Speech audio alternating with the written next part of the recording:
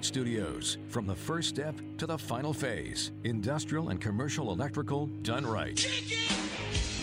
Casey Hendrickson.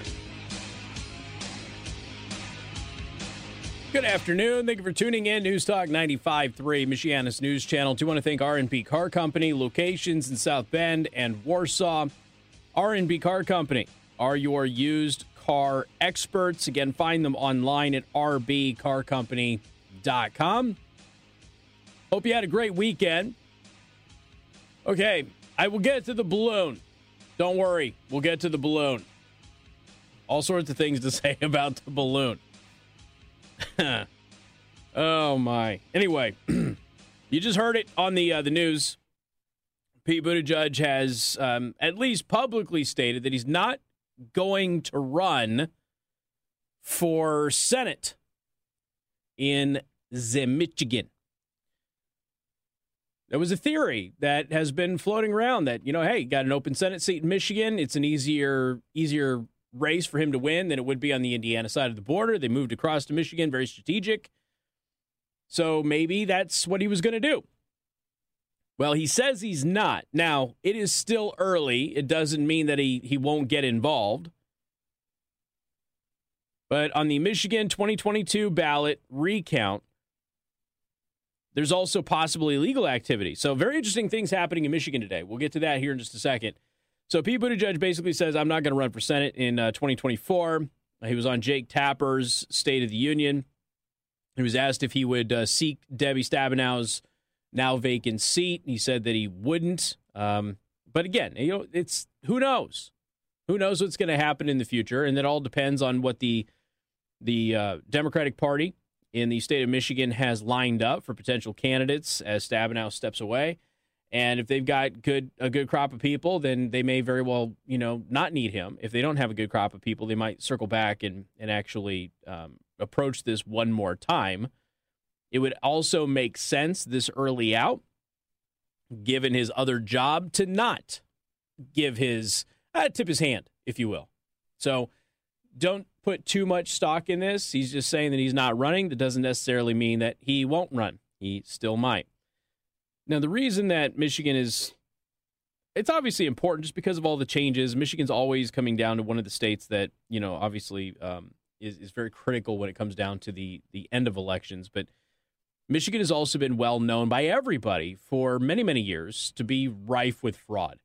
And this is not something that is magical because of the last presidential election, but this is something that has been known for an extended period of time. Again, you go back to, was it like 2 years before the 2020 election, and you had a letter from like 10 prominent Democrat politicians to Wayne County, basically like, look, we're really concerned about the voter fraud there. You need to get this under control. So make sure you get this under control, and that way we don't have any issues with election fraud and that sort of stuff going forward. And as I've said before, I mean, it's an extra special kind of stupid if you think it's perfectly normal and acceptable for all election workers and poll watchers to be kicked out of a building, for all of the ballots to be taken into the center of that building, for all the windows to be boarded up with cardboard so you can't see inside to count the votes. If you think that's normal and totally not suspect, as what happened in Wayne County, Michigan, during the last presidential election, like I said, you're an extra special kind of dumb. So the Election Integrity Force and America Project launched a project to evaluate Michigan's votes. And results from a recount of Michigan's votes on 2 ballot initiatives in the 2022 midterm race revealed several major irregularities and legal violations that could impact far-left Secretary of State Jocelyn Benson. This is interesting. So the Election Integrity Force and American Project, they launched this thing to go ahead and take a look at all of this. They found that many of the ballots arriving from voting precincts had been improperly handled and showed evidence of possible tampering. Shocker, that was the case in 2020. Shocker in 2018. Shocker in 2016, and so on and so forth. When the ballot bags or boxes were open, in many instances, there were additional tags or seals that had been placed on the bag or the box. In previous sealings, that were not available or readily obvious from the vote total or from the ballot book or from any other place contained within the material as to why or when this box would have been opened and resealed with a different seal. Now, that is the forensic expert Eric Sprechen inarticulately saying the stuff was opened previously and then resealed when it wasn't supposed to have been. I know. You thought that it was just me stuttering over that, but that's just how the guy talks. So, despite multiple allegations of fraud brought up against election officials after the 2020 election, Michigan's election laws hardly changed. Instead, the unholy trio of Benson, Governor Whitmer, and Attorney General Dana, I wish I invested in sex dolls Nessel, focused their energies on targeting critics and attempting to punish them with hefty fines and even disbarment. Let's not forget that Dana Nessel actually threatened a lot of people with prison, too. Let's not forget about that. So Headline USA writes, the three women who were among the early participants in George Soros' training programs for political leaders now have the benefit of the Democrat-led state legislature assuring even fewer checks of their unconstrained power. But evidence suggests that such an outcome was not the will of the voters. So the final report indicates that 41.5% of the ballot bags and 70% of precincts either did not qualify for recounting or did not match at all. When working with the state as part of the recount, Sprechen also found state officials to be uncooperative. Gee, I'm shocked. Why would state officials be uncooperative to help with a recount effort that would, of course, potentially uncover impropriety and also maybe sway any potential vote towards what they didn't want? Remember that the leftists in the state of Michigan got everything they wanted on the ballot initiative. So why would they be interested in helping overturn those initiatives? As part of the investigation, volunteers inspected each bag or box of ballots to confirm no one tampered with it. If the packaging was faulty, volunteers did not count the ballots inside. Volunteers also skipped over ballots that did not match the tally for election night.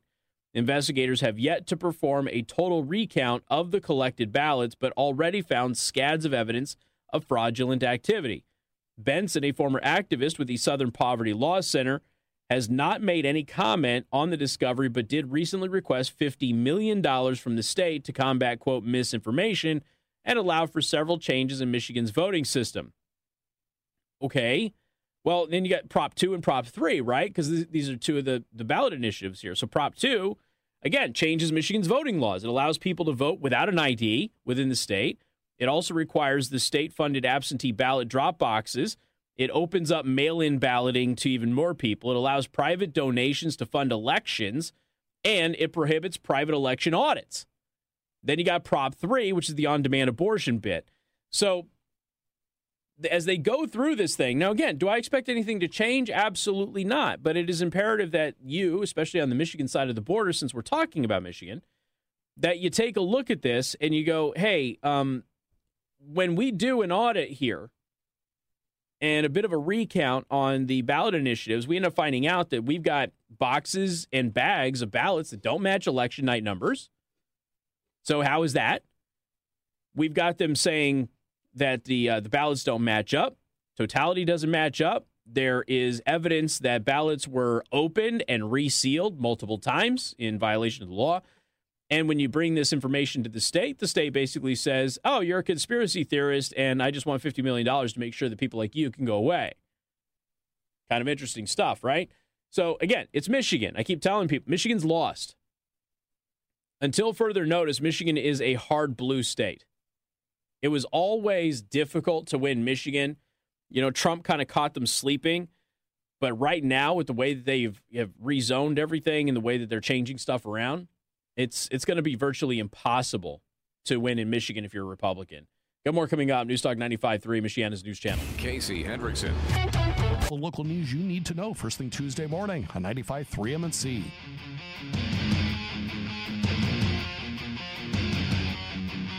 Yeah, the title of the live stream, Biden's Lunar Fetish Disaster. And for those of you who don't know, lunars are people who have a fetish for balloons. Which kind of seems like Joe Biden right now. You get a little bit old, maybe textures are a thing. I don't know.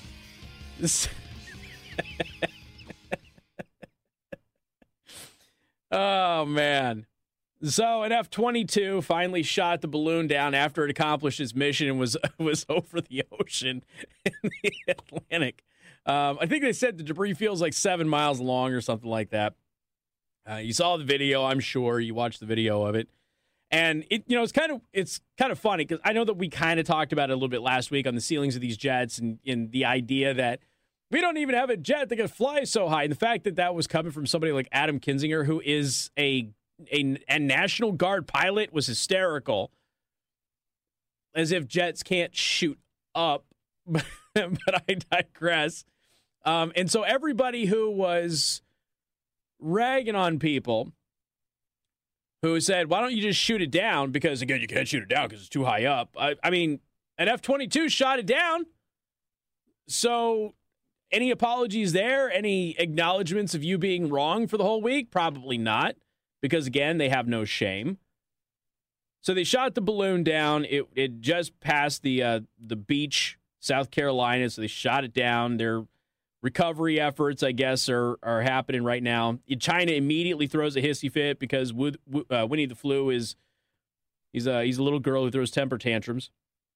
So they're angry, they're furious, they're mad. They even claim that there was a civilian on board. Did you catch that storyline? So China's changed their story a bunch. So right after it happened, China claimed that we murdered somebody, that somebody was actually manually flying it, which, of course, would make it much worse, right? But that's, again, China was trying to tell you it was just a weather balloon. We already knew it wasn't a weather balloon, obviously. So this thing gets shot down. China comes out immediately angry about everything because they have to be. They claim that we killed somebody on board who's piloting the whole thing. Then we had, a third balloon, I guess, show up. We'll talk about that here in a second. But I think one of the funniest bits here is that an anonymous source, okay? An anonymous source is now telling everybody that, there was like 2 balloons that flew over the U.S. under Trump and nobody said nothing. Of course, it's nonsense. There's no evidence of it. All of the Trump administration officials are coming out and going, this never happened. And if it did happen, nobody told anybody that it was happening, which is extra questionable. And once again, it's an anonymous source from the government saying something that can't be verified. There is no record of, no paper trail of, nothing like that. So it doesn't make any sense. It's, again, things that didn't happen for 1,000, Alex. But nonetheless, that's the accusation. And there will be people who just want to believe it, so they're just going to run with it. Because why would anybody in the federal government lie? Or why would the news media pretend that anybody in the federal government was lying with a fake anonymous source, which happens quite a bit? So China on Monday used diplomatic channels to accuse the U.S. of indiscriminate use of force when the American military shot down a suspected Chinese spy balloon, saying that the act had seriously impacted and damaged both sides' efforts to progress in stabilizing Sino-U.S. relations. Now, I understand that China basically has to do this because, they've got to respond in some way. But we all know what China would do if any American asset at all, whether it was civilian or not, went over mainland China, because we already know what they will do if you are in international waters, but you get too close to their border. So it's kind of funny and hypocritical and interesting that they would say this sort of thing. But again, this is a part of that whole international saber-rattling nonsense.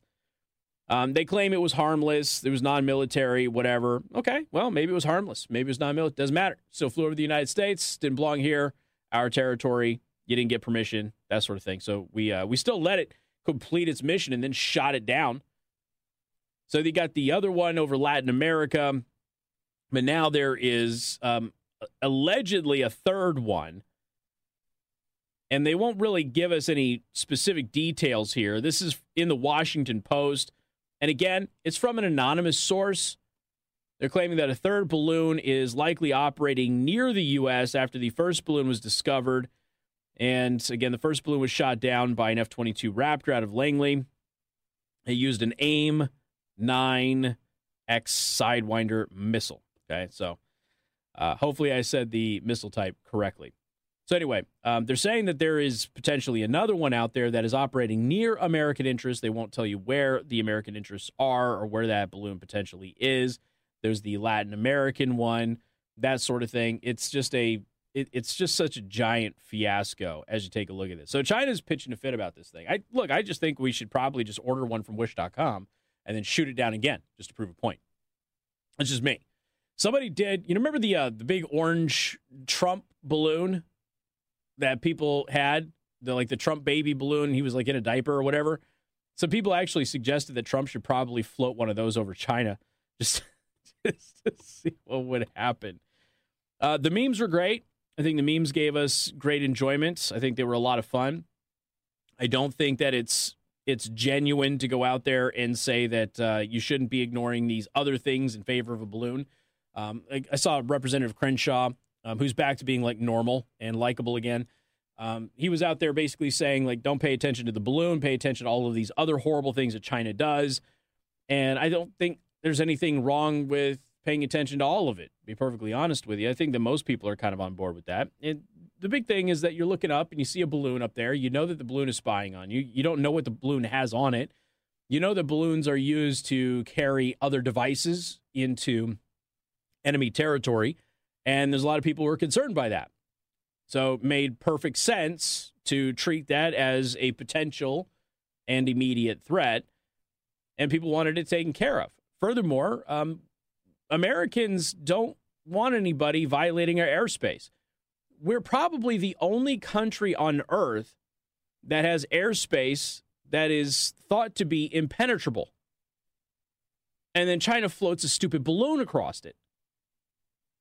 And the guy who's supposed to be the commander-in-chief just goes, yeah, go ahead and float across. It's all good. Now, then after the complaints start happening, where everybody's like, this is madness, you need to shoot this thing down, then Biden goes, well, I told him to shoot it down on Wednesday, but the Pentagon told me no. So now you've got another problem. The Pentagon isn't listening to the commander-in-chief when he gives orders, right? The Pentagon could offer their advice, and if the Pentagon goes, Mr. Former Vice President, if we do shoot it down now, like 1,000 people are going to die, and we should probably wait. And at that point, if you're Joe Biden, you come out there and you go, look, I wanted it shot down. The Pentagon made a very robust case that civilian casualties were going to be a serious problem if that happened. So we're waiting until there are no civilian casualties. But that's not what happened. Instead, he's like, I told him to shoot it down. They didn't shoot it down. Pentagon said no. Well, the Pentagon doesn't get to say no. Like, it's not how any of this works. And then the idea that you weren't going to shoot it down over rural America and you were only going to wait until it got over urban America to go ahead and shoot it down was just absurd. But now the other thing, too, is that we know that they knew about the balloon over a week ago. And they did not engage it before it got to Alaska, before it got to Canada, before it got into mainland U.S. They chose not to do it. So even if your argument is, well, we didn't want anybody to get hurt on the ground, which, by the way, is an absurd argument, we now know that the United States knew about the balloon when it was over the ocean before it even got to our territory. So we knew it was coming. So why didn't we just shoot it down the moment it crossed into our airspace? Why? Now, suppose you have to ask yourself some pretty serious questions, particularly if you're a Biden supporter, because the federal government, here's what's happening here. The Biden administration, the Pentagon, and everybody else involved, they're all scrambling to make themselves not look as bad as they really are. And what they're doing is they're tipping their hand into how much information they had. Because one question is, how in the world can you not know that China floated a big old massive balloon our way? Can't China just spy on us and send enemy aircraft over our territory anytime they want? And the Pentagon's response, no, we knew about this a long time ago. So then the follow-up question is, then why didn't you shoot it down? And then the Pentagon just doesn't answer. So every time they're trying to give an answer to justify their inactivity, it inevitably leads to the next question, which is, okay, well then why didn't you handle it before? if you're telling us you knew about it, which is exactly what they're saying, they're telling us they knew about it, then why didn't you handle it? Well, it happened twice under Trump, too. Okay, what evidence do you have of that? Because nobody in the Trump administration has been briefed about it. Come on, the FBI's got a bunch of classified documents. You mean to tell me that in that pile of classified documents in Mar-a-Lago, there isn't, oh, yeah, the Chinese floated a balloon over Texas. You don't have anything like that? If a balloon floated over Texas, by the way, it probably would have floated over Mexico, too. I would assume that they'd be a little irritated about that. It didn't happen. I shouldn't say it didn't happen. It is highly unlikely that it happened. At this point, it doesn't appear to be a credible story whatsoever. It just appears to be an excuse to not answer the other question that the Pentagon can't answer. MNC News Time is 3:32. Time to check out Impress Jewelry Creations, creating meaningful jewelry for the moments that last a lifetime. This is Michiana's Breaking Electric Studios. From the first step to the final phase, industrial and commercial electrical done right. Casey Hendrickson.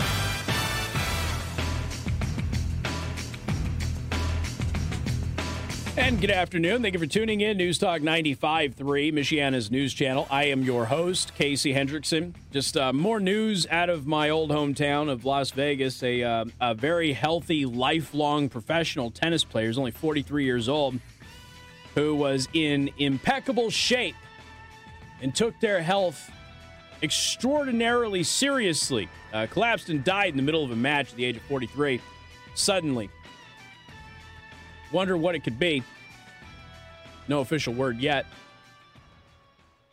The other thing that I wanted to point out, too, with the balloon situation, before we move on, I'm going to move on pretty quick, but the other thing with the Trump stuff is that, you know, when it comes out that the Pentagon doesn't really have an answer, the Biden administration doesn't really have an answer on why they didn't act, because, you know, the first version is, well, we didn't know it was here until it was over Montana, and then some civilians saw it. It's like, well, how is it that the United States of America didn't know the Chinese had an asset in our airspace? How is that?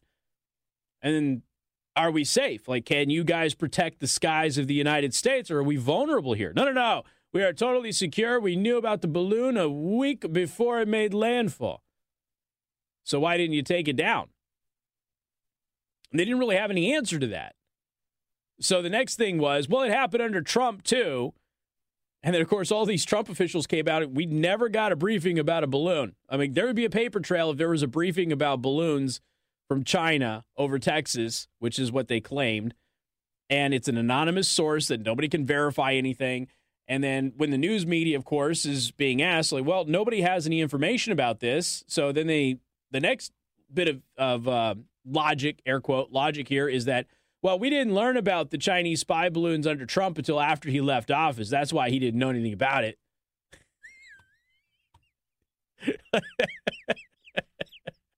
And like I said, there are a bunch of people on Twitter and on Reddit and Mastodon right now, and they are regurgitating that nonsense as if it were in any way, shape, or form plausible or true. So, yeah. Still, this is the earthquake here. I'm just going to do a little bit. I mean, 7.8 magnitude earthquake, Turkey, northern Syria. Last I heard, I think there's over 1,600 people dead. It's bad. Buildings completely collapsed, that sort of thing. So just, keep an eye on that story out there as well. All right. The Biden administration has, according to a new report, has released over 800,000 border crossers into the United States without court dates. So that's in the term of his usurpation. More than 800,000 border crossers and illegal aliens have been released into the U.S. without a notice to appear in immigration court. Now, this is all by the Department of Homeland Security. The figure was first published by CBS News. It details the extent to which the agency released hundreds of thousands of border crossers and illegal aliens into the U.S. interior without court dates. Instead, border crossers were given a notice to report to an Immigration and Customs Enforcement Office, or Parole Plus Alternatives to Detention, the ATD office. Now, I feel like it's important to explain to some people what catch and release is, because catch and release was killed by the Trump administration. And when it was killed off by the Trump administration, after many legal battles and much to the chagrin and complaining of leftists in the United States, you saw a dramatic drop in the number of illegal immigrants who actually got into the United States and stayed here. Crossing the border illegally is one thing. Remaining in the country is a very separate deal. So when you have people cross the border, but they're detained and they're sent back across into Mexico with the Remain in Mexico policy that was a part of the Trump administration, that's a big win for us, right?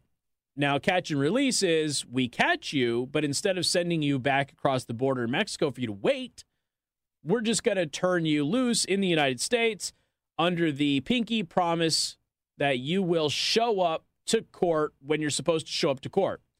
And the problem with that is that over 90% of them never show up to court. We're not even releasing them with a court date now. So catch and release under the Biden administration has gotten even more lax than it used to be under Bush, under Obama, under Clinton, and everything else.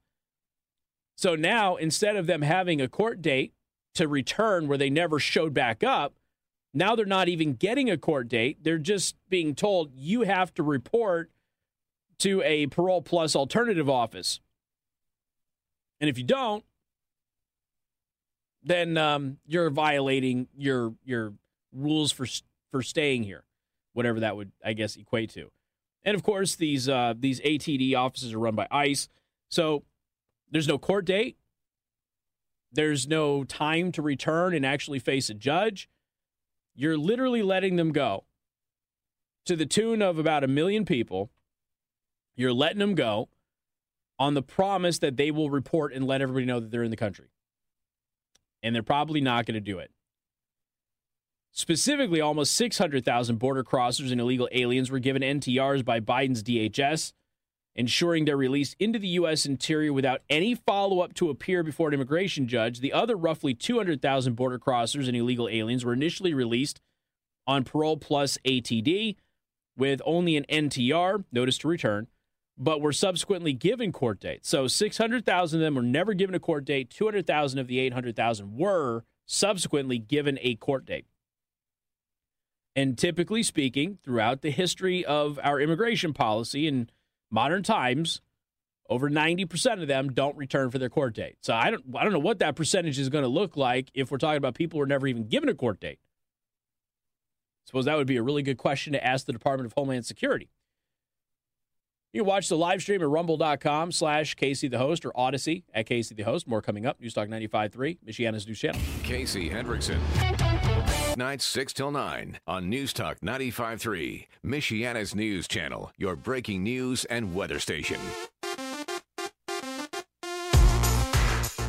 See, just when you thought John was trying to make you feel better, because during the commercial break, he was talking about, the weather outlook, and it looks like we're pretty mild for the rest of the winter as we head into spring. Spring's like, 40 days away or something like that? And I'm like, well, it feels pretty good. It went from like negative 11 to, like 40 degrees, whatever. It feels like summer. I mean, both my kids left the house yesterday and they took their coats off and they're like, it's summertime now because they're Midwesterners.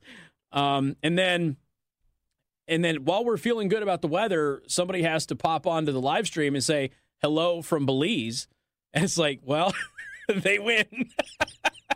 Their weather's a lot better than ours. Just when you thought we were doing okay, somebody from Belize has to come in there and just thumb their nose at us. But glad to have you in the audience. Thank you for popping in and listening. Hey, we all have our systems when we place our bets, from picking the perfect upset to combing through injury reports the night before the game. There's one thing that every bettor should include in their system, and that is a responsible gaming tool, which is available from FanDuel Sportsbook. So this will help you. There's several tools, actually, but they will help you, keep your gambling in check and that sort of thing. They have things like time limits, so you don't unknowingly spend more time on the app than you actually intended to. They have wager limits, so you don't bet too much money. They even have a timeout feature, which will allow you to pause your account for as long as you might actually need. FanDuel wants every bettor's experience to be about fun and entertainment. And again, FanDuel never wants it to go too far. So visit FanDuel.com/playwell and make responsible gaming tools a part of your system today. Remember to use FanDuel and use my promo code Casey. You must be 21 or over and present in Indiana. And again, if you do have a gambling problem, please call 1-800-9-WITH-IT. All right, let's take a look here. I do want to talk about the high school swimmer situation, and this one went kind of viral. Did you guys talk about this on the news at all? The swimmer who got disqualified? This is a really interesting story. I mean, it's sad, it's enraging, and for obvious reasons. There also are some rules kind of in play here. Now, this is in New Jersey. A high school swimmer was disqualified because of an American flag on his swimming cap. Now, here's the thing. It's not because there was an American flag, but the flag was too big for the regulations. The regulation is silly, but nonetheless, it was a regulation.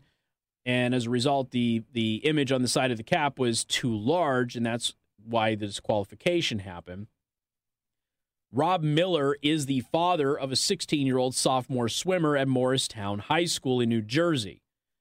During last week's senior night game against Parsippany Hills High School, Miller's son donned the American flag on his swimming cap to honor his grandfather. Now, his grandfather was actually killed in the 9/11 attacks.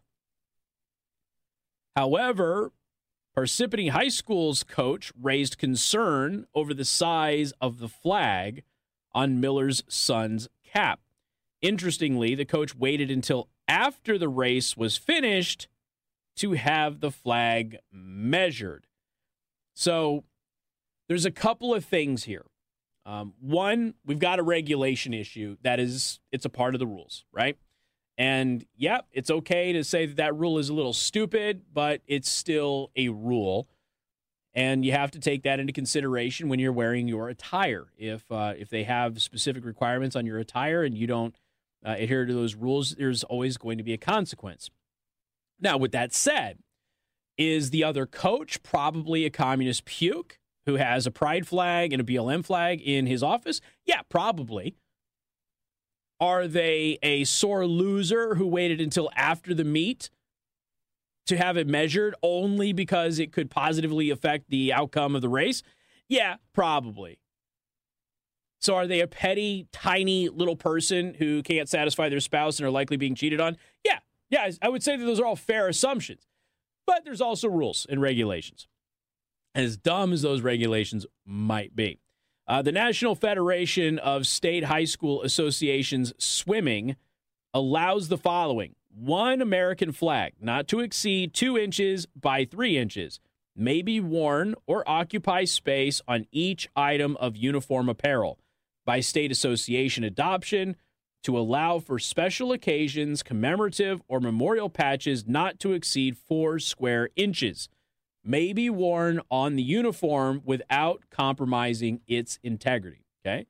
So those are the rules. Now, here's where things get really irritating. Not only the behavior of the other coach, who is, again, clearly an estrogen latte sipper. Miller said that the officials determined that the flag on his son's cap was too large for regulations.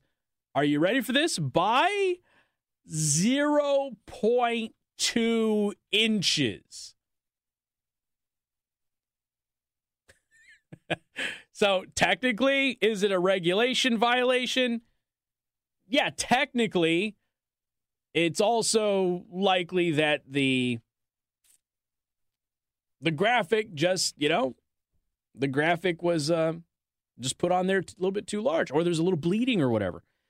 Let's see. Blood is boiling. My son was part of a 200 free relay to win a swim meet at senior night. After the final event, the opposing coach asked to measure the size of the American flag on his Speedo USA swim cap.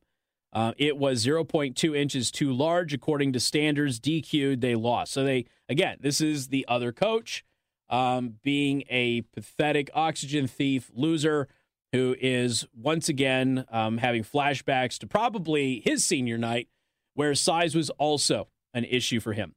Miller added that the issue is the coach waited until after the swim to get the DQ, deciding to put the burden of a loss on a 16-year-old, letting down all the seniors that won their last dual meet of their high school careers. And yeah, you're absolutely right.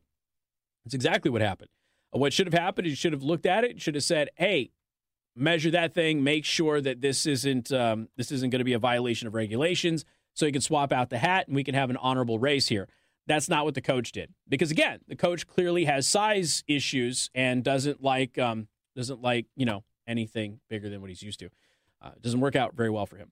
So this is why he complained. This is the type of person who orders an extra estrogen shot in his soy latte. And as a result, ruined senior night for a bunch of seniors and ultimately put the blame on a 16-year-old kid who's just trying to honor his grandfather. Got more coming up. Newstalk 95.3, Michiana's news channel. WTRC FM and HD1. Industrial and commercial electrical done right. Casey Hendrickson.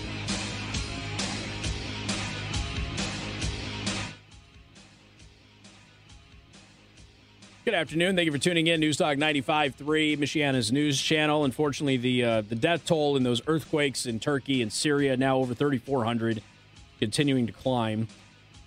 There's been several, I think somebody on the live stream posted there's been like over 70 aftershocks, including some that were like full-fledged earthquake strength themselves, like over 7.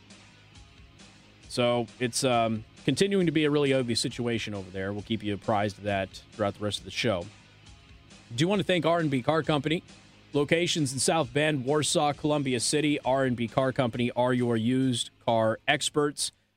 I'd mentioned this before. I think might have been on the early show. I may have mentioned it in passing on this show. When I was doing the earlier show, earlier in 2022, we started 2022 off with the second show. And I did a lot on Ukraine because the situation in Ukraine was unfolding.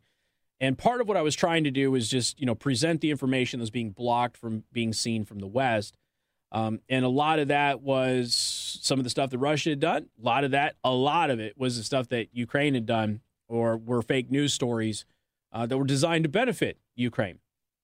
And like I said before, my goal here is, I always get accused of rooting for Russia simply because you point out that Ukraine is lying about something, but that's not the point. The point is to not get drawn into the conflict under false pretenses. One of the things that we discovered is that on several occasions there was a peace agreement that had been brokered that the United States and other NATO allies squashed. So as a result, the conflict, which could have been over by now, is continued to rage on. And the latest numbers that we're hearing out of Ukraine are not very good for the Ukrainian forces. But again, this has been a seesaw back and forth since the beginning of the conflict. But as we said before, it's just a matter of time.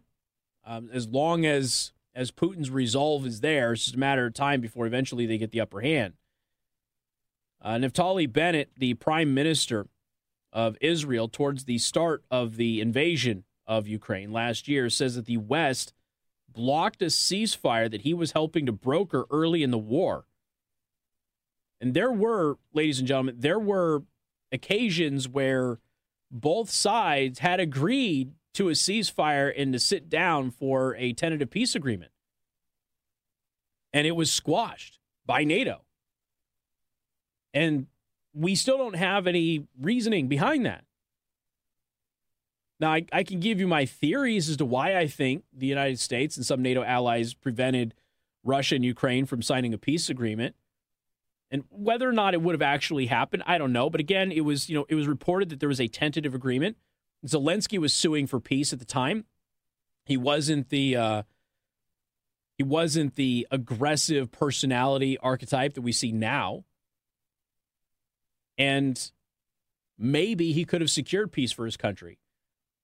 Now, perhaps that would have come at a cost too great for many people. That's always possible. But ultimately, it was Zelensky's country's agreement to make, not yours. And if there's a possibility of saving lives and not destroying entire cities, then that should have at least been explored by the two parties that were participating in the conflict, instead of having outsiders prevent that agreement from going forward. Now, if they sat down at the table and ultimately said, this is garbage, we're not going to give you Crimea, or whatever the circumstances were, then that's one thing. But that wasn't even allowed to go forward. This is a separate arrangement that I wasn't aware of.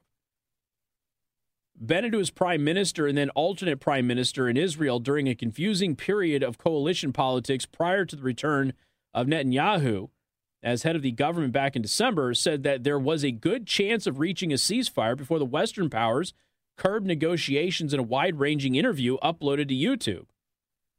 Israel is one of a number of states traditionally seen as being aligned with the West, along with the likes of India and Turkey, which have played little or no part in efforts to support Ukraine militarily, or engage in the sanctions war with Russia. Bennett explained that while the Americans expect that we all rally for Ukraine, this would not necessarily have been in Israel's interests. By way of example, Bennett cited Israeli interests in Syria, where once or twice a week we attack the Iranian presence. Russia, the superpower, has the S-300 there, and if they press a button, Israeli pilots will fall. Who will save them? Biden? Zelensky? It would have been my problem, he said, having earlier suggested that he had made sure that Israel would have free reign in Syria during his first in-person meeting with President Putin. Again, Putin's an ally of the Syrian and Iranian governments. So from Israel's perspective, one of the reasons they remain kind of neutral here is they're attacking Iranian interests inside of Syria. And even though Russia's aligned with Iran, Russia basically said, we will not target your aircraft while you're targeting Iranians inside Syria. So it's an interesting relationship that Russia has with Iran, that Russia would allow Israel to take Iran's people out. My focus is on Israel's interests, my people, Bennett said, explaining why he chose to position himself as a more non-aligned mediator between Putin and Zelensky after the outbreak of hostilities, and claiming that without Western interference, his efforts might have actually succeeded. Now, again, we don't know that. And it is fair for everybody to make that point. We know that there was a peace agreement that was brokered that didn't involve Israel. We know that tentatively Ukraine and Russia both agreed to the terms. And we know that all of a sudden the meeting didn't happen because Ukraine called it off. And they only called it off after there was a meeting with the West and apparently a phone call from Biden. So what was said, we're not exactly sure. But there's been a lot of speculation since then that perhaps the West is again using Ukraine as a pawn in a broader strategy against Russia. And the Ukrainian people, and yes, the Russian people, are paying the price. Let's see. Perhaps one of the more embarrassing claims made by Bennett with respect to the early period of the war is that he personally secured a guarantee from Putin that he would not kill Zelensky, with the Ukrainian leader allegedly in a secret bunker before the promise was made. Now, remember, Zelensky did go into hiding for a period of time. Only after Bennett informed Zelensky of this gentleman's agreement, and he did it via some social media, whether that was Telegram or WhatsApp or what have you, only after he told Zelensky about that did the Ukrainian go to his office and film himself there on his phone saying that I am not afraid. So the former head of Israel is basically saying, I had a meeting with Vladimir Putin. Vladimir Putin promised me he would not kill Zelensky. I relayed that to Zelensky, and only then did Zelensky come out of his bunker, go into his office and say, I'm not afraid, and then start facing down the Russian bear. Now, again, I don't have any proof of any of this. I don't have any reason to doubt this guy. Maybe he's not telling the truth. I don't know. It seems like a weird thing to claim and a weird time to be making the claim, but I'm just passing it on to all of you, okay? Because we know that there was at least one deal that was brokered that the West, basically destroyed. It's possible that there were additional ones. Of greater geopolitical consequence, however, is Bennett's account of his efforts to mediate a ceasefire between the two sides, which saw him fly into Russia and then Germany, despite having previously made a point to never set foot in Germany because of the Holocaust, in search of a compromise. Bennett said that he had approached U.S. Former Vice President Joe Biden, Freudian slip there, U.S. Secretary of State Anthony Blinken, and U.S. National Security Advisor Jake Sullivan before becoming a pipeline for negotiations between Putin and Zelensky, and that everything was fully coordinated with Biden, President Emmanuel Macron of France, and then Prime Minister Boris Johnson of Britain. And that he also mentioned the Olaf Scholz, who's the Chancellor of Germany. Now, at that time, you heard me say multiple times that the leader of the free world, the leader of the Western world, was Emmanuel Macron, which is sad because Emmanuel Macron is a soy boy. But he was the only one that was actively every single day trying to stop this conflict. So much so that Vladimir Putin famously said I'm paraphrasing, basically annoys me and wastes my time every day by dragging me into meetings trying to stop this thing. Let's see. The Chancellor of Germany expressed to the former Prime Minister of Israel that he was very distressed about the impact of the war on his country's supply from Russian gas. Boris Johnson adopted the aggressive line. Macron and Scholz were more pragmatic, and Biden was both, saying that it was his impression that Putin and Zelensky both very much wanted a ceasefire and made significant concessions on both sides. It was Ukraine's backers, Bennett suggested, that proved to be the stumbling block, with there being a decision by the West to keep striking Putin despite his own belief, at least at the time, that a ceasefire was desirable. I turn to America in this regard. I don't do as I please. Anything I did was coordinated down to the last detail with the U.S., Germany, and France, he said. So then the interviewer asked him, so they blocked it. And Bennett said, basically, yes, they blocked it. And I thought that they're wrong. In retrospect, it's too soon to know. Now, this is a very interesting claim because this is not the first time. There's much more to this interview, by the way. You should go watch it. This is not the first time that we have heard that a peace deal was brokered and that both sides appeared to give concessions and have a tentative agreement, which, again, can fall apart at any time. But at least they agreed on some basic stuff to sit down at the table. And then that was nuked primarily by some of the bigger powers in NATO. And we've heard about Emmanuel Macron's frustration about this as well. Now, if that ends up being the case, and I guess we're going to have to wait for the annals of history here, but if that ends up being the case, then I suppose everybody out there who's just gung-ho about this war with Ukraine, you've got to ask yourself why it is you so desperately wanted to put the Ukrainian people in this position. And to a lesser extent, the Russian people. Because the Russian people are getting scooped up in drafts and everything else, too, and they're being sent over there. And for a period of time, conscripts are being sent over to face javelins, which clearly their tanks could not compete with. And now they're going to be sent over to face, well, American, German, and British armor, which is the best that the world has ever seen. I suppose you're going to have to, if this ends up being true, you're going to have that conversation with yourself and why you're so willing to sacrifice the innocent people of Ukraine that you claim to be such a champion of, if there was, in fact, the possibility of peace. Got more coming up. News Talk 95.3, Michiana's News Channel. Casey Hendrickson. Held back if they can't read. I'm Laura Smith. I'm John Zimney. All the local news you need to know first thing Tuesday morning on 95.3 M&C.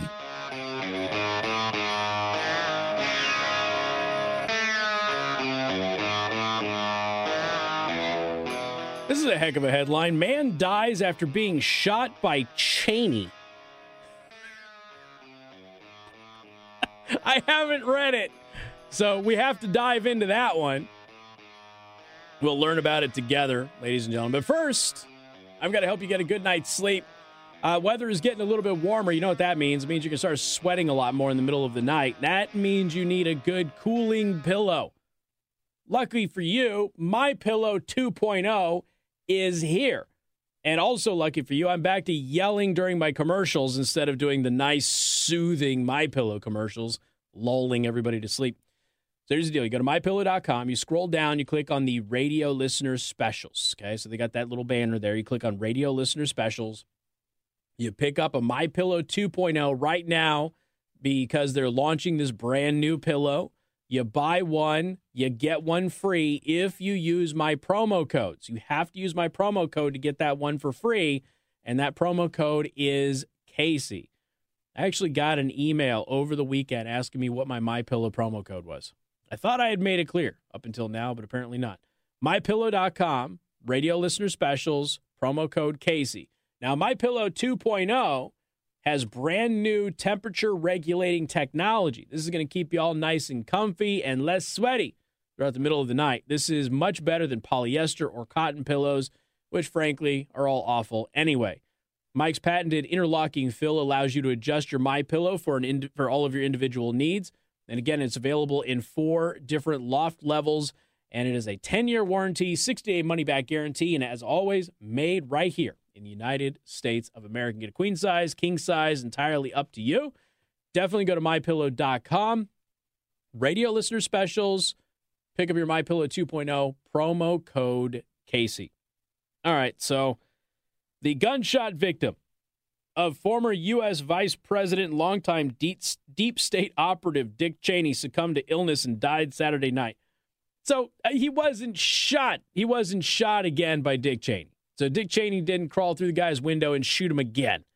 Harry Whittington's 95 years old. He was a Texas attorney in 2006 when he survived a hunting, air quote, accident stations after Cheney, then vice president, shot him while he was tracking a quail. Did you ever buy that was an accident, John? John never bought that was an accident. I don't think any of us bought that was an accident. I think we all thought that was a warning. I think every single one of us thought that was a warning. Oh, man. So Dick Cheney didn't shoot anybody else. Liz Cheney hasn't shot anybody yet. It's just the guy who was shot by Dick Cheney did ultimately pass away, but not because of it.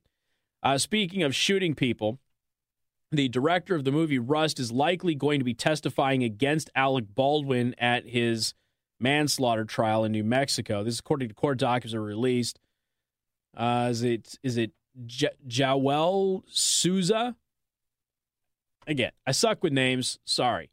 Is one of the people on set who was actually injured by Baldwin after Baldwin fired a prop gun that had a live round in it. And again, we have video of him squeezing the trigger with his finger on the trigger, even though Alec Baldwin has repeatedly stated that he did not squeeze the trigger, which that gun does not fire unless you do.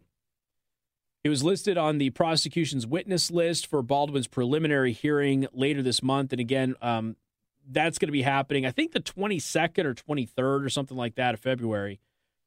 So that's just going to be the first time that we're actually going to have Baldwin in court over this thing.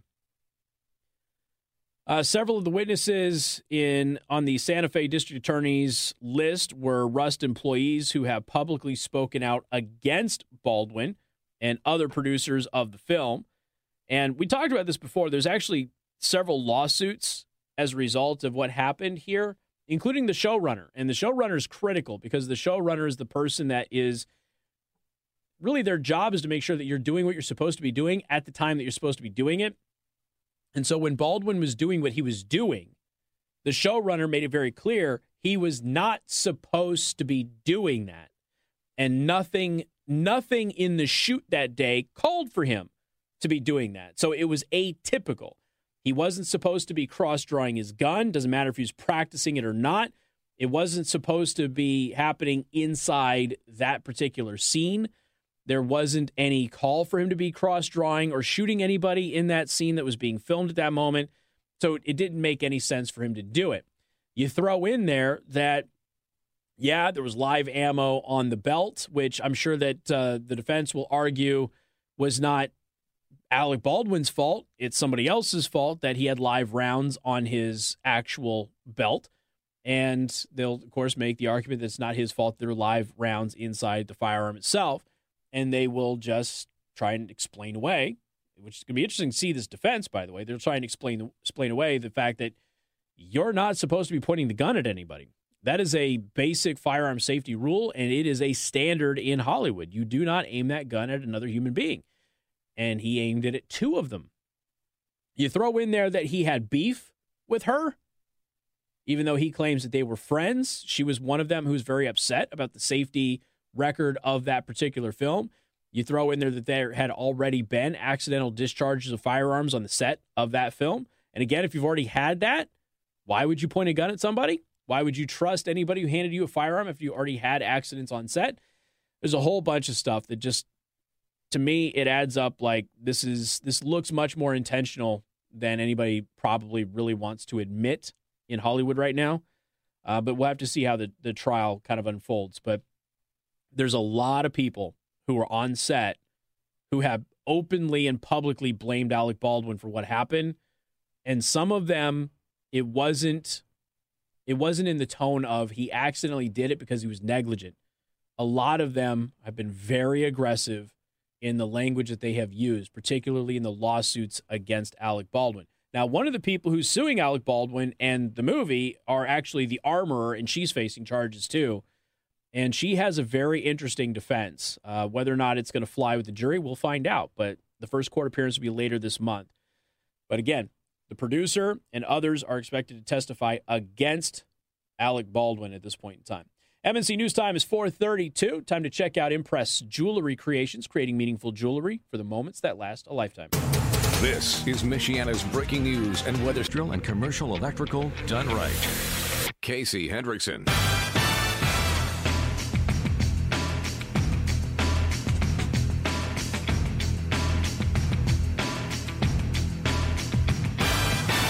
And good afternoon. Thank you for tuning in. News Talk 95.3, Michiana's news channel. I am your host, Casey Hendrickson. Got to tell you about R&B Car Company. If you're looking to upgrade your ride, go to rbcarcompany.com. Take a look at their inventory. And again, they've got dealerships all over. You know, South Bend, Warsaw, Columbia City, and all of the vehicles in their inventory are available for you to test drive at the dealership nearest you. You just got to set up the test drive, give them an opportunity to get the vehicle transported down there. And this is a great experience for us. So we bought our last vehicle there. I don't know how many of you have tried to buy a vehicle with kids. Now, if you go to your standard car dealership, what most of the experience is you have to wait for hours and hours and hours and hours and hours while they kind of wear you down, right? And if you got a kid with you, that gets pretty hairy pretty quick because you don't have any food. The only snacks that they'll offer you are high sugar, and the kid just continues to just descend into chaos. It wasn't that way at R&B Car Company. First of all, our entire experience was about 2 hours, and that included test driving like 6 vehicles. And the staff, like right away, made sure that there was a movie on for the kids. They have a big TV in the lobby. Made sure there's a movie on for the kids. They made sure that they had snacks. They were comfortable on the couch. So we were able to focus on buying the car, asking questions that we needed to without having to worry about the stress of kids who were really angry about being stuck in a car dealership. And it was just, it's a little touch. But one, it was, several members of the R&B team were kind to our children. They made sure that they were taken care of. They made the entire buying process better for us, and we're happy customers as a result. We got a great deal, too. Good interest rates, good payments. They got us exactly the vehicle that we wanted. Go to rbcarcompany.com, and when you visit R&B Car Company in person, please let them know that I sent you. JetBlue is being sued over a mask. Of course, it's a Let's Go Brandon mask.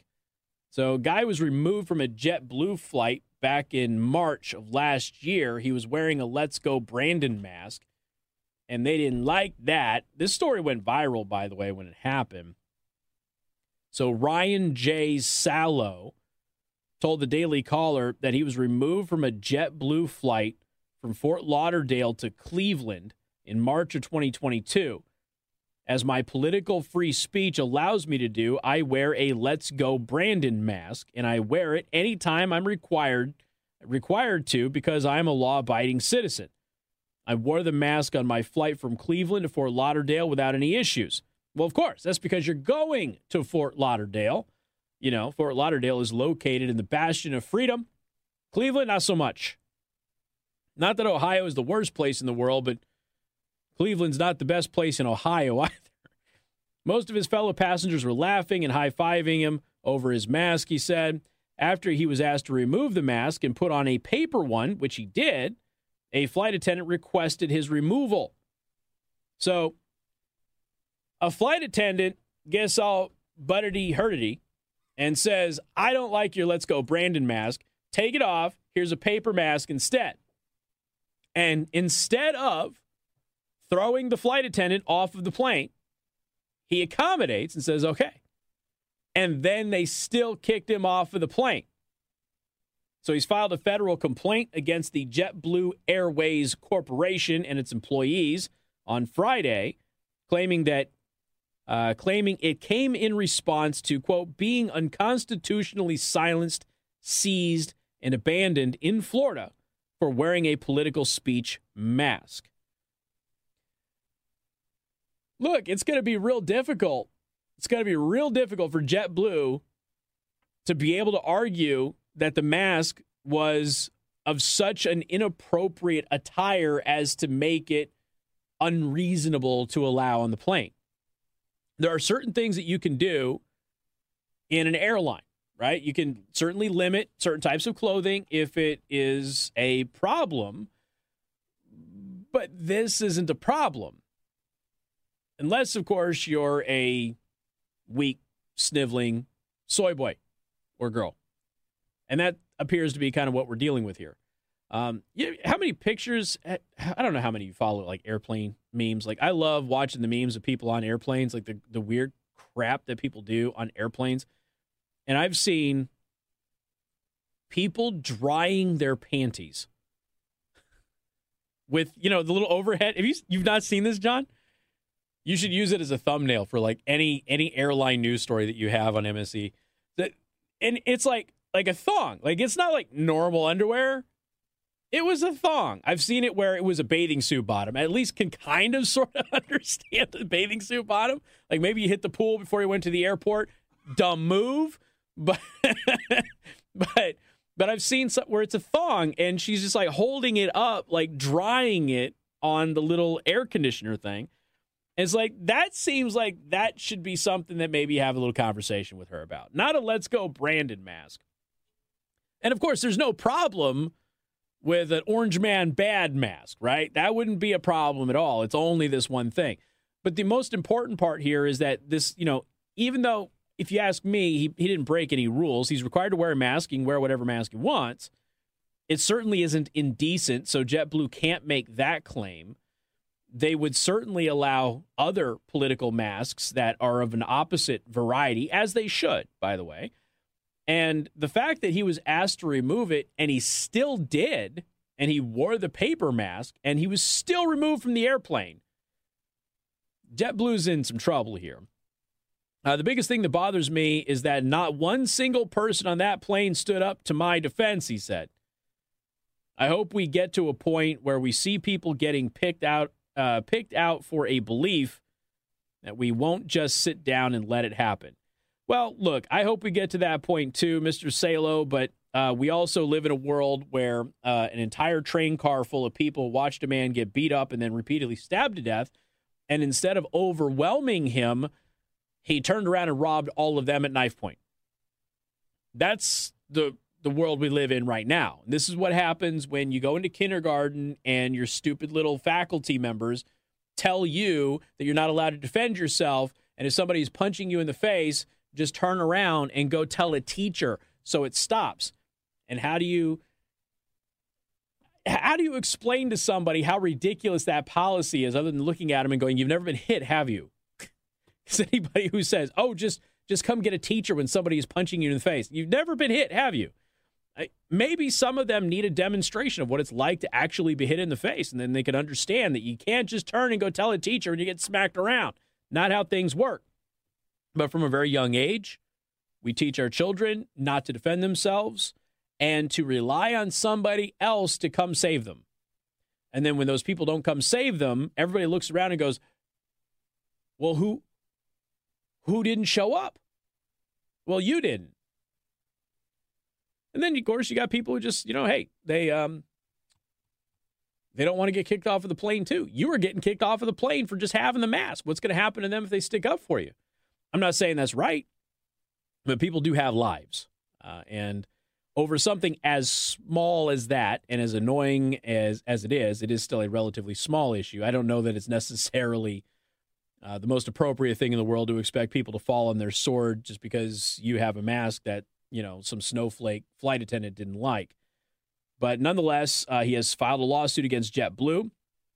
He has started a GoFundMe to help support the cost of the lawsuit because that's a thing that we do now, and it's annoying. But he's trying to get $30,000 for it. He's raised $3,627 from 116 people as of this moment. Plus, it's on a GoFundMe, which means GoFundMe will probably take it down at some point in time, and we'll have to talk about that as well. If you're going to sue, dude, just sue for the legal fees. You don't need to go out there and crowdfund over it. If it's a good lawsuit, your lawyer will take that bargain all day long. Got more coming up. Newstalk 95.3, Michiana's news channel. Casey Hendrickson. Nights 9 till midnight on Newstalk 95.3, Michiana's news channel, your breaking news and weather station.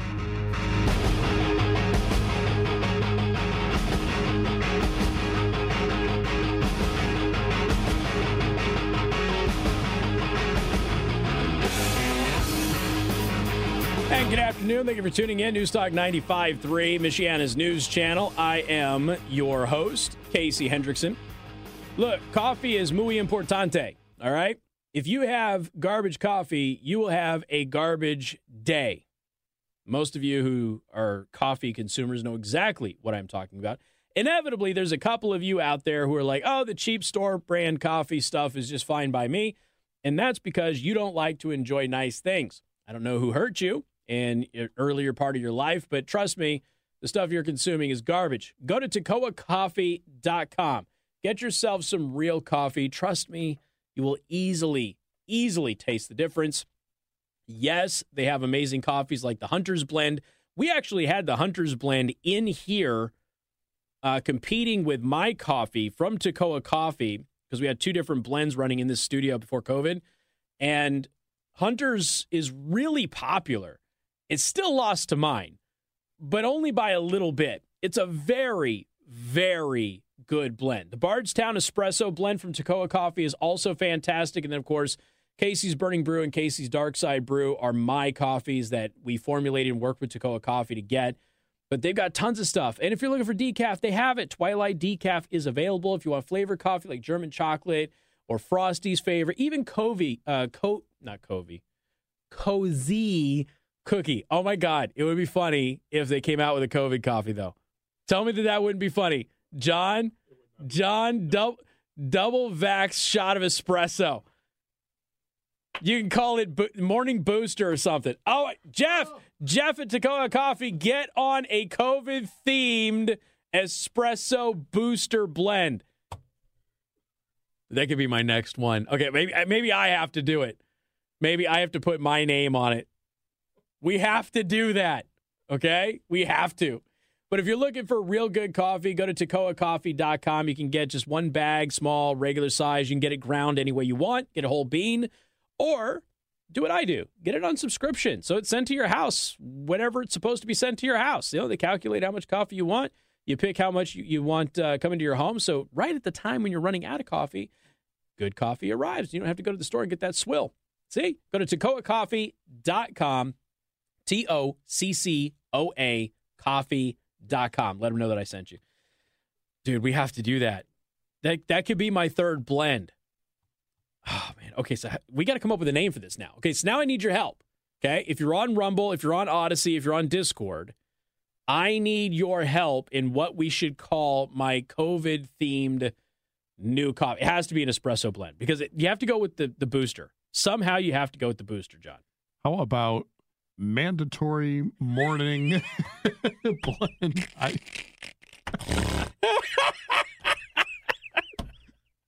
Oh, my God. I think you are onto something. Man, it has to be an espresso boost or something. Mandatory your mandatory morning booster or something like that.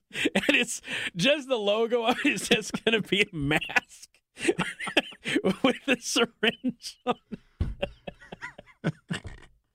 Oh, man, we have got...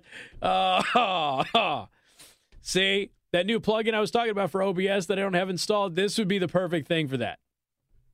Oh, man, I got to have to cut that out. So is it 450? Okay, there we go. I have to contact Jeff from Toccoa Coffee now and tell him, like, I'm ready to do my third blend, dude. It's time. This is what we have to do. When I was talking with another one of our sponsors over at NHQ, and I said, all right, theoretically, what if we put together Casey's snake oil? And it was, vitamin D3 and all of the stuff that you were supposed to take that were actually going to help you against COVID. It would boost your immune system, but we were going to call it snake oil because we were always told it was a conspiracy theory. Of course, now they've confirmed all of that stuff boosts your immune system and helps you fight against COVID. But I was like, what if we just made like Casey's snake oil? Sold that. They came so close to doing it. Ultimately, they thought better of it, but they came so close. God, that would have been funny. All right. What do I want to talk about? Oh, yeah, that's right. AOC might be an agent of China. No word yet on if she is actually Swalwell's Fang Fang. Newly released campaign finance records from the Federal Election Commission shows that Representative Alexandria Ocasio-Cortez, who did cultural appropriation with her weird stand-up bouncing routine thing that she did while she was angry about Ilhan Omar, she was among a handful of lawmakers who funneled money to a China-linked newspaper in return for coverage. Wow. So she's paying a Chinese paper to write about her in sponsored content? That's weird. 3 House Democrats and 1 Republican gave thousands of dollars to Hong Kong-based Tsingtao U.S., which is a subsidiary of Tsingtao News Corporation, according to the Washington Post. The Washington Post is writing this. Ironically, the Washington Post gets a ton of money from the China Daily, which is the Chinese Communist Party state newspaper. Ocasio-Cortez gave the Chinese asset almost $1,500 for advertisements, according to the FEC. Now, I really do... In all seriousness, before I tell you everybody else who's involved here, in all seriousness, is paying $1,500 for advertisements in a Chinese language newspaper any worse, better, or different than paying to run ads on TikTok? Serious question. Because if you're a politician and you're running campaign ads on TikTok, like, oh, I don't know, Joe Biden did, is that any different than running advertisements in a Chinese language newspaper? It's a serious question. I mean, Joe Biden's administration is, running around right now going, hey, we might want to ban TikTok. You ran ads on TikTok. Anyway, the other lawmakers besides AOC are Representatives Kevin Mullen, Democrat of California, Grace Meng, Democrat of New York, and Nicole Malliotakis, Republican of New York. It's interesting stuff, especially Nicole, because she's really led the charge against Ilhan Omar. So very interesting. Let's see. Each spent somewhere in the range of $1,000 to $7,000 to have campaign messages featured in the newspaper, which circulates in New York, San Francisco, and Los Angeles. Now, again, is that really a big deal? I don't know. I don't. Maybe not. I guess it depends on the affiliation of the newspaper. But, it's a Chinese language paper. They're being circulated in American cities. So you know that Chinese Americans who read them are going to be able to see those ads. And you might be reaching a demographic that maybe you wouldn't be reaching otherwise. So maybe it's not a big deal. In August of 2021, Tsingtao U.S. was forced to register as a Chinese agent under the Foreign Agent Registration Act. Oh, that's the rub. They work for the Communist Party. See? AOC has a history of working with this particular Chinese asset. According to the Post Millennial, in 2020, she actually wrote a Facebook post thanking the outlet for covering a roundtable discussion on foreign language media in which she had participated. And she said, thanks to Tsingtao newspaper for covering our foreign language media roundtable. Well, I guess that's good. More coming up next. From the first step to the final phase. Industrial and commercial electrical done right. Casey Hendrickson. And good afternoon. Thank you for tuning in. News Talk 95.3, Michiana's news channel. I am your host, Casey Hendrickson. Some good names rolling in on my next flavor of coffee. Some very interesting ones. Appreciate those suggestions. You can submit those on Rumble or Odyssey or Discord. I do want to thank R&B Car Company, locations in South Bend and Warsaw. R&B Car Company are your used car experts. We'll get to Project Veritas here in just a little bit. Finally, what the local news called, a series of controversial delays. That's an understatement. Finally, the South Bend Common Council met to address the racial reparations bill from Henry Davis Jr. He's running for mayor, by the way, South Bend. Let's see. According to Common Council President Sharon McBride, Dr. Darrell Heller, the director of the Indiana University South Bend Civil Rights Heritage Center, will chair a special committee. The special committee has been formed to look at the reparations bill. And again, it stops short of asking for actual cash payments and stuff. It's more about vocational training, investment in housing, and that sort of thing. We went over that with Councilman Henry Davis Jr. a couple of weeks ago when it was introduced, and he wanted to explain kind of what it was, what it wasn't, that sort of thing. You can go to my website at btmedia.news into the podcast section and listen to his interview there where he explains the bill. But as that was happening, it had already been delayed once and keeps getting delayed. And just weird reasons, right? Which are, I'm sure, totally just organic and not at all controversial reasons. So anyway, the committee will work with so-called stakeholders to address issues raised in Bill number 22-61, a resolution calling for reparatory justice. The bill will be debated tonight. Now, the council meeting... The special meeting already happened. The council meeting will happen at 7 o'clock tonight, where it'll be debated again. On January 24th, U.S. Senator Cory Booker introduced Senate Bill 40, which would establish a commission to vet proposals aimed at African-American reparations. Over 190 organizations across the United States have endorsed the bill. The special committee in South Bend would follow Senate Bill 40 and other plans to inform the South Bend Common Council. So there you go. It is finally getting it's going to be heard for the first time after many, many delays. And then the whole process of arguing about it gets to start. So, all right, let's, we got to take this Project Veritas thing, man. Okay. Can I just say this? James O'Keefe and Project Veritas are the GOAT. Period. I don't know how else this, you reach a point in your career where you're just like, okay, I keep putting this line down and you keep crossing the line. And then finally you just decide the line has been crossed one too many times and it's time to go nuclear. Project Veritas went nuclear. And I don't know how many of you have been following this or not. So the Pfizer video happens, right? So the Pfizer video happens. It's a whole thing.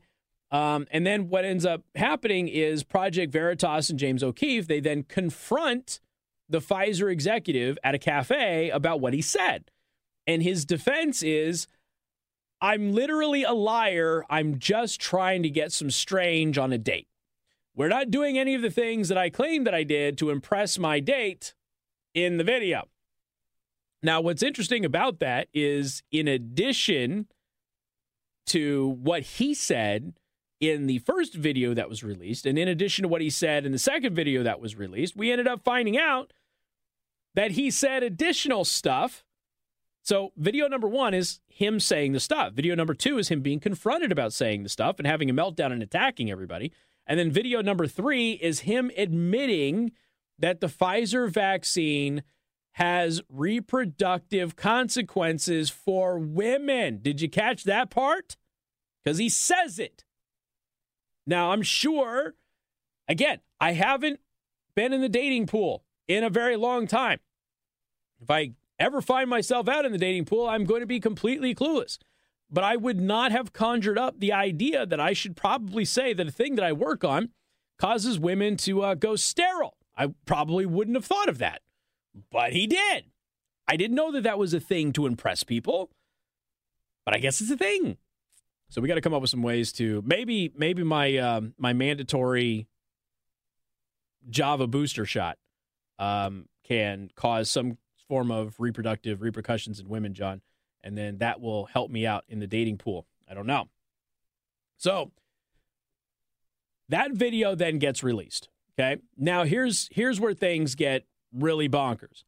So we already know that Project Veritas is going to be generally censored when they have these big scoops. You know, they're censored. Everybody lies about them and says it's deceptively edited. Somebody gets fired, and then Project Veritas goes, wow, if it was all make-believe, then why did so-and-so get fired for saying all of these horrible things?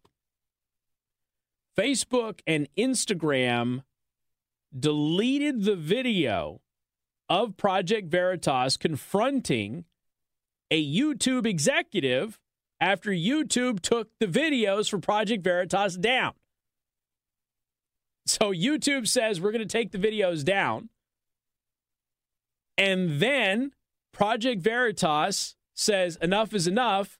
They go and they confront the guy at YouTube who made the decision to take their videos down.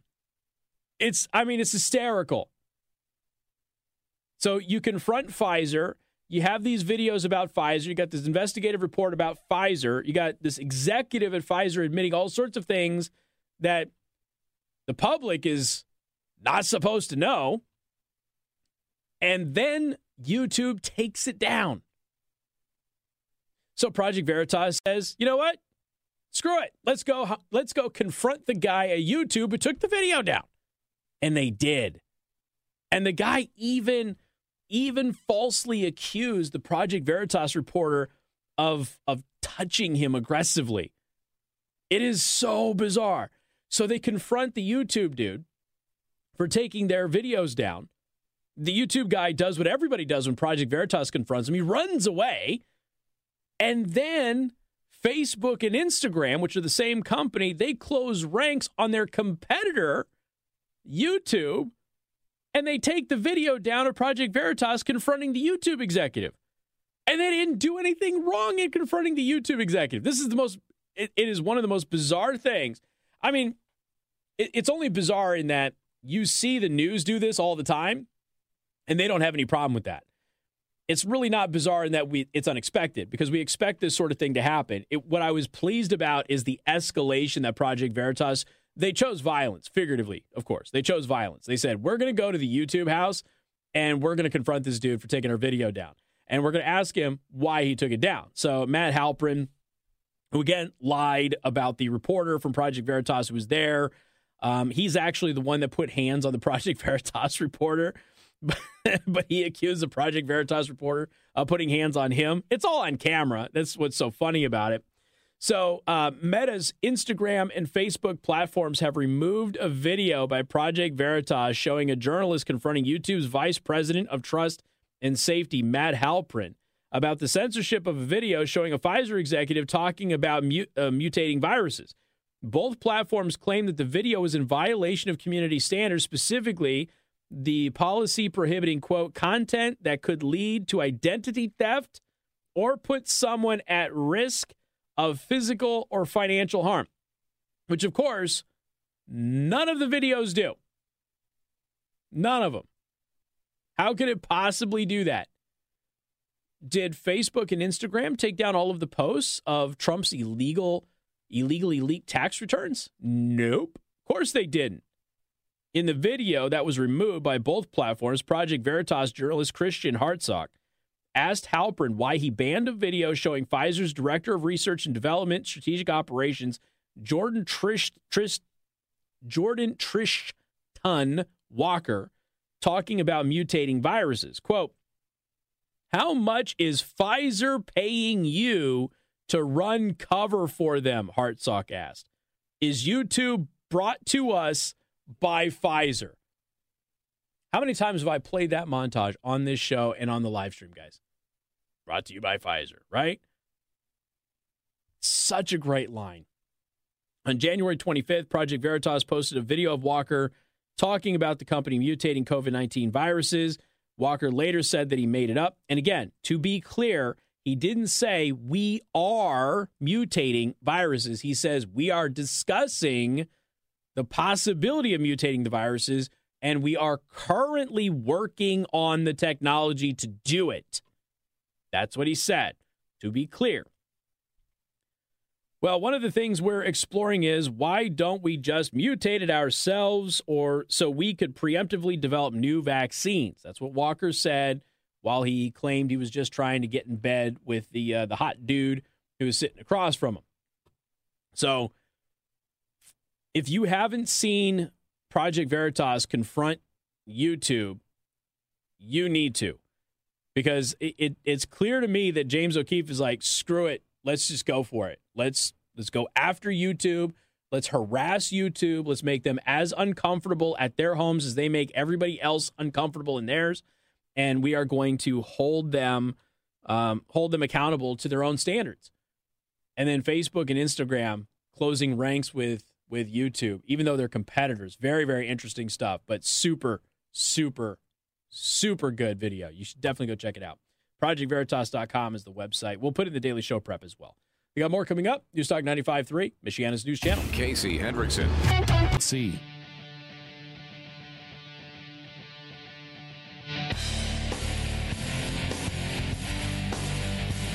And good afternoon. Thank you for tuning in. News Talk 95.3, Michiana's news channel. Football fans, FanDuel is the perfect way for everybody to get in on the Super Bowl 57 action with a no-sweat, same-game parlay. Now, that means that everybody gets bonus bets back if your Super Bowl same-game parlay doesn't hit.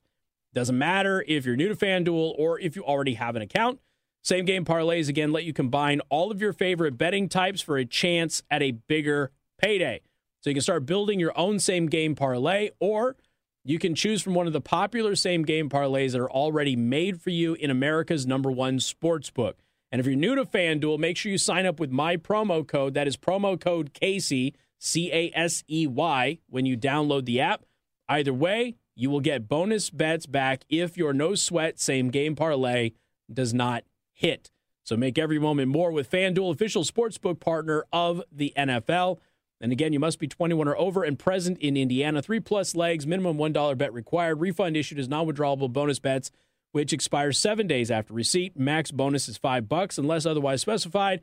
Restrictions apply. See terms at sportsbook.fanduel.com. And if you have a gambling problem, please get help. Call 1-800-9-WITH-IT. All righty.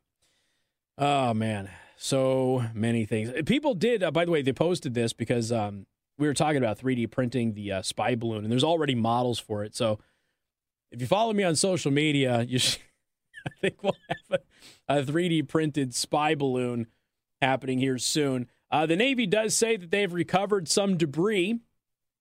How much debris? I don't know, but they have discovered some debris from the spy balloon, or they have recovered it, I should say. And whether or not we actually learn anything from it remains to be seen. I'm not expecting much. Even if they do learn anything, I'm not expecting to have that publicly made available. But I guess ultimately we will see. Yeah, that's about it. So for those of you who are asking about the Pfizer thing, a couple of people are asking about the Pfizer fertility issues, which, by the way, the hashtag for the fertility is PFERTILITY, Pfizer fertility. That's the hashtag that you use on social media to talk about the weird fertility issues with this. But this was, again, something that was admitted by Jordan Trishton Walker, who is the Pfizer Director of Research and Development, who was just trying to get some strange when he was filmed undercover. He maintains that everything he said was a lie. I've got to throw that out there. Every single thing that he said out there was just designed to impress a date. Okay. So anyway, he did say that there is something irregular about women's menstrual cycles, and it's concerning the vaccine, and it shouldn't be interfering. It has to be affecting something hormonal. So again, you've got a Pfizer executive who is, we already know this. Okay. We already have the CDC and everybody kind of admitting this anyway. But you do have a Pfizer executive on camera saying our product somehow, some way is causing an issue with women's menstrual cycles. And it's got to be hormonal, and we're working on it. But now, again, you got an executive at Pfizer saying this on a date because he's totally making it up, just trying to get some. But beyond that, what it does show is that Pfizer still doesn't really know what's causing it. And they're not quite sure how to fix it. Just based on some of the stuff that he said. That's if you believe he was telling the truth during the date and wasn't just trying to impress somebody to, score some. But we'll see. The U.S. economy has lost $12 trillion to the COVID lockdowns and mandatory business closures. And I will say this, here's the thing. I know that there is still a Trump versus DeSantis battle that is happening. And I think it's important to be honest in this discussion. What Trump is saying about DeSantis right now is not the most honest stuff in the world. And I think it's going to get him in trouble. I really do. He's going around and he's trying to say that DeSantis is this big lockdown guy and everything else. And that's not accurate. At the same time, people are attacking Trump as being a big, a vaccine mandate guy. He wasn't a vaccine mandate guy. So just keep in mind, it's going to get ugly, and DeSantis may not even jump into this thing at this point in time. I know that Sarah Huckabee Sanders is going to be doing the response to Joe Biden's Snorefest, and she is an early favorite to be picked as a running mate. She's an early favorite. Kristi Noem has been out there for some time. She would probably make more sense just because Kristi Noem is the calm, if you will. If Trump ends up getting the nomination, Kristi Noem would be the calm to his storm. And she's also been in office longer. And it would probably look better to have somebody who's already been in office longer to do that, as opposed to Sarah Huckabee Sanders, who is, newly elected to her post, just up and abandoning that and, running for higher office. Whereas Kristi Noem would have some leeway with voters for doing that because she's already been in office for some time. But those are the two names that I hear. And most of you have heard DeSantis Noem as a ticket on, well, I think I might have been the first person in the country to mention it. And people had asked me pretty early on who I thought would be good in the future. And I mentioned DeSantis and Noem as a ticket. That has kind of become a very common thing for people to say. I think it makes sense. They're obviously both rising stars in the Republican Party. Sarah Huckabee Sanders is super popular, though. Very, very, very popular.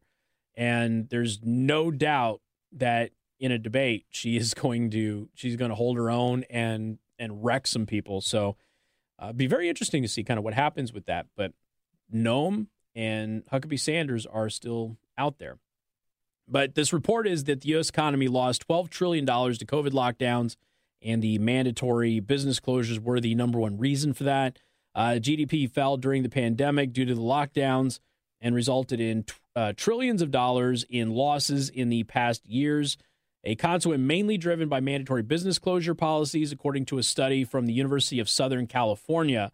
By the end of 2022, the pandemic had cut $12.2 trillion from the U.S. GDP. So again, this is from the University of Southern California, USC's Economic Modeling Journal. Researchers expect total losses to hit $14 trillion by the end of this year. The study blamed involuntary business closures as the leading cause for the massive decline in America's GDP during that period, which of course surprises absolutely nobody. I hear that there are still businesses out there requiring masks to go in. I mean, good luck surviving in the near future. My assumption is that you're probably not going to last very long. MNC News Time is 5:31. Wow, I don't want to rewind 2 hours, John. 5:31. It's time to check out Impress Jewelry Creations, creating meaningful jewelry for the moments that last a lifetime. This is Michigan.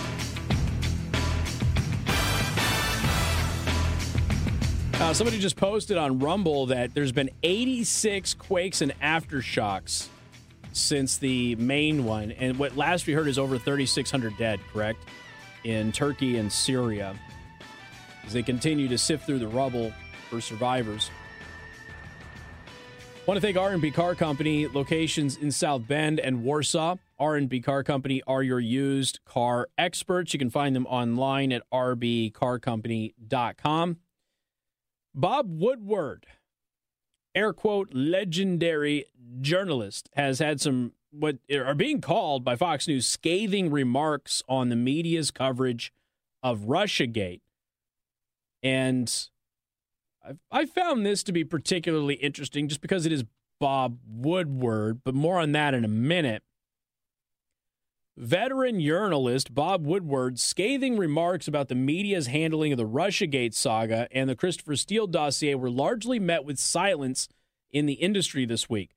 Woodward was one of several major figures who spoke at the Columbia Journalism Review for a post-mortem of sorts published this week after 18 months, that's last week, after 18 months of work on the sprawling Donald Trump-Russia collusion allegation story that consumed American media for years. Woodward, a legendary Washington Post reporter who helped break the Watergate scandal in the 1970s and conducted a series of eye-popping interviews with President Trump, said news coverage of Russia inquiry wasn't handled well and that he thought viewers and readers had been cheated. Now, he also claimed in the report that he'd warned the Washington Post reporters working on the Russia collusion stories about why he had publicly criticized the Christopher Steele dossier in 2017 as a, quote, garbage document. Now, for those of you who don't know, my audience should be well-versed in this, but I always have to remind myself that I can't assume that everybody listening now has listened before, so some of you might be new. BuzzFeed had the dossier. BuzzFeed was shopping around the dossier. Nobody wanted to publish it. Nobody thought it was credible. Nobody thought it was real. BuzzFeed finally was able to get the lowest common denominator to go along with it. That lowest common denominator was, it's not news, it's CNN. And CNN said, we'll partner with you because we hate Trump. So they didn't verify anything. CNN goes public. They do a whole blast on this dossier that BuzzFeed has. They have BuzzFeed personalities and honchos on to talk about this dossier and how nobody else in the media will even want to touch the story and how it's a narrative about the power of Washington, D.C. to throttle the press and everything else. Well, what ended up happening is right after that, I mean, it was like 24 hours later, the whole dossier is debunked, and CNN is now disavowing the dossier. CNN actually brings BuzzFeed honcho guy, I forget his name, back on air, and they tell him, you sold us a bill of goods. You gave us fake news. They actually used the phrase fake news on CNN while talking with the executive from BuzzFeed about how BuzzFeed had swindled CNN into promoting this bogus dossier. And at that point, the dossier kind of like gone. And then suddenly, weirdly, magically, like a couple of weeks later, the dossier pops back up again as the most credible document in the history of credible documents, and everybody in the news media is covering it as if it were verified. And I'm telling you, if there's ever been a better example of there being collusion between the media to take out a political target, the dossier was it. Because you can go back and you can watch the entire news industry go, this is garbage, we will not risk our reputation for it, to we will risk our reputation for it, when one outlet, to that outlet getting burned and sorry they risked their reputation for it, to it dying out, to everybody now says it's gospel and it's true. It is one of the most interesting timelines in all of American history. So you got Bob Woodward here, who, again, legendary journalist, right? He's out there going, this is a pile of garbage. And he's telling everybody at the Columbia Journalism Review about how the media got the Trump-Russia collusion story so wrong. Now, I find this to be interesting because while he's doing this, Trump is now suing Bob Woodward for $49 million. See, Bob Woodward hasn't exactly been honest either. Former President Donald Trump filed a $49 million lawsuit against investigative journalist Bob Woodward this week. Again, that's last week, accusing him of inappropriately selling tapes of his interviews. Trump claimed in the lawsuit that the interviews he agreed to do with Woodward were only for the purpose of writing a book or a story. He did not give permission for their public release, according to the lawsuit. He's accusing Woodward, his publisher Simon & Schuster, and parent company Paramount Global of unfairly profiting off of the interviews and engaging in copyright infringement. And let's not forget, I mean, Woodward has had a credibility issue on the Trump-Russia collusion story, too. So he can go out there and he can certainly make accurate claims about how the rest of the news industry, screwed this one up. That's true, but that was intentional. But he's not exactly innocent either. And so I found it interesting that Woodward is destroying the news industry for basically lying about Trump and Russia. At the same time, he's being sued by Trump for inappropriately, according to Trump, releasing these audio tapes that he never agreed to allow to be released. Got more coming up. News Talk 95.3, Michiana's news channel. Casey Hendricks News, weekday mornings 5 till 9 on News Talk 95.3, Michiana's news channel.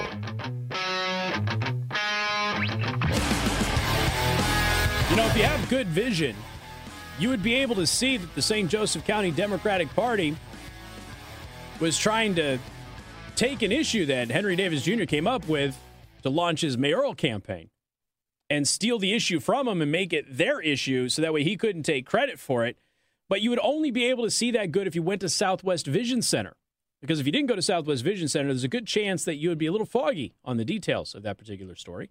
Southwest Vision Center is where I get my eye care taken care of. They have helped me tremendously with my dry eye syndrome, which, by the way, was affecting my ability to drive at night. I didn't realize that dry eye syndrome is one of the top reasons that people struggle to see well when they drive at night.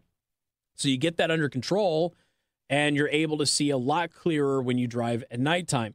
Plus, they did give me some lenses that are specifically designed to improve contrasting, shades of color and that sort of thing at nighttime, which has really helped for those months like we're getting out of right now. We were just talking about this in the live stream, but we're getting out of those months now, but where it's really dark when you're driving home, particularly on my path home. Southwest Vision Center, if you're looking for great eye care with professionals that are going to be detail-oriented and friendly, and it'd be great with kids, Southwest Vision Center is the place to go, period. swvisioncenter.com is the website. Find the location nearest you, make an appointment, and as always, let them know that I sent you. My listeners get really good discounts over there, oftentimes much better than the rates that you'll get with your insurance. swvisioncenter.com. Mention me when you make your appointment. This is a bit of a breaking story this afternoon. 368 people have been arrested. 131 victims have been rescued in a large-scale human trafficking operation that was conducted by a multi-agency task force in California. So this is great news that these people have been arrested and these people have been rescued. Unfortunately, this is all too common. The victims of human trafficking, including ages ranging from 13 to 52, including children. Investigators worked with victim advocacy groups to provide resources to help the victims escape. And now it's all been, the operation is done, so they've taken everybody into custody there. But I mean, just this one operation, they've got over 300 people in custody, and they've rescued over 100 people. In one operation in one state. And it is a problem everywhere. In particular, it is a problem in Indianapolis because of the proximity to professional sporting events that are annual events. And that has been a big issue for quite some time. So, again, congratulations to the authorities for the rescue operations and the success in this particular operation, and hopefully we'll have more of these successes in the near future, because a lot of times these things don't get really publicized all that much, and I do my best to try and let you know about them. All right, folks, don't forget the story about Trump ignoring Chinese spy balloons is a fake news story. It's not real. It's not true. It's being spread by disingenuous liars. You can also follow me online, your favorite social network, doesn't matter where it is, at Casey the Host. I'm most active on Truth Social, Twitter, Facebook, and Instagram. And, of course, rumble.com/Casey the Host, or Odyssey at Casey the Host. If you are interested in getting the podcast or the news, go to 953mnc.com. Michiana's Morning News starts tomorrow at 5 a.m. Here's Bill O'Reilly telling you what I told you last week. Bill O'Reilly here. The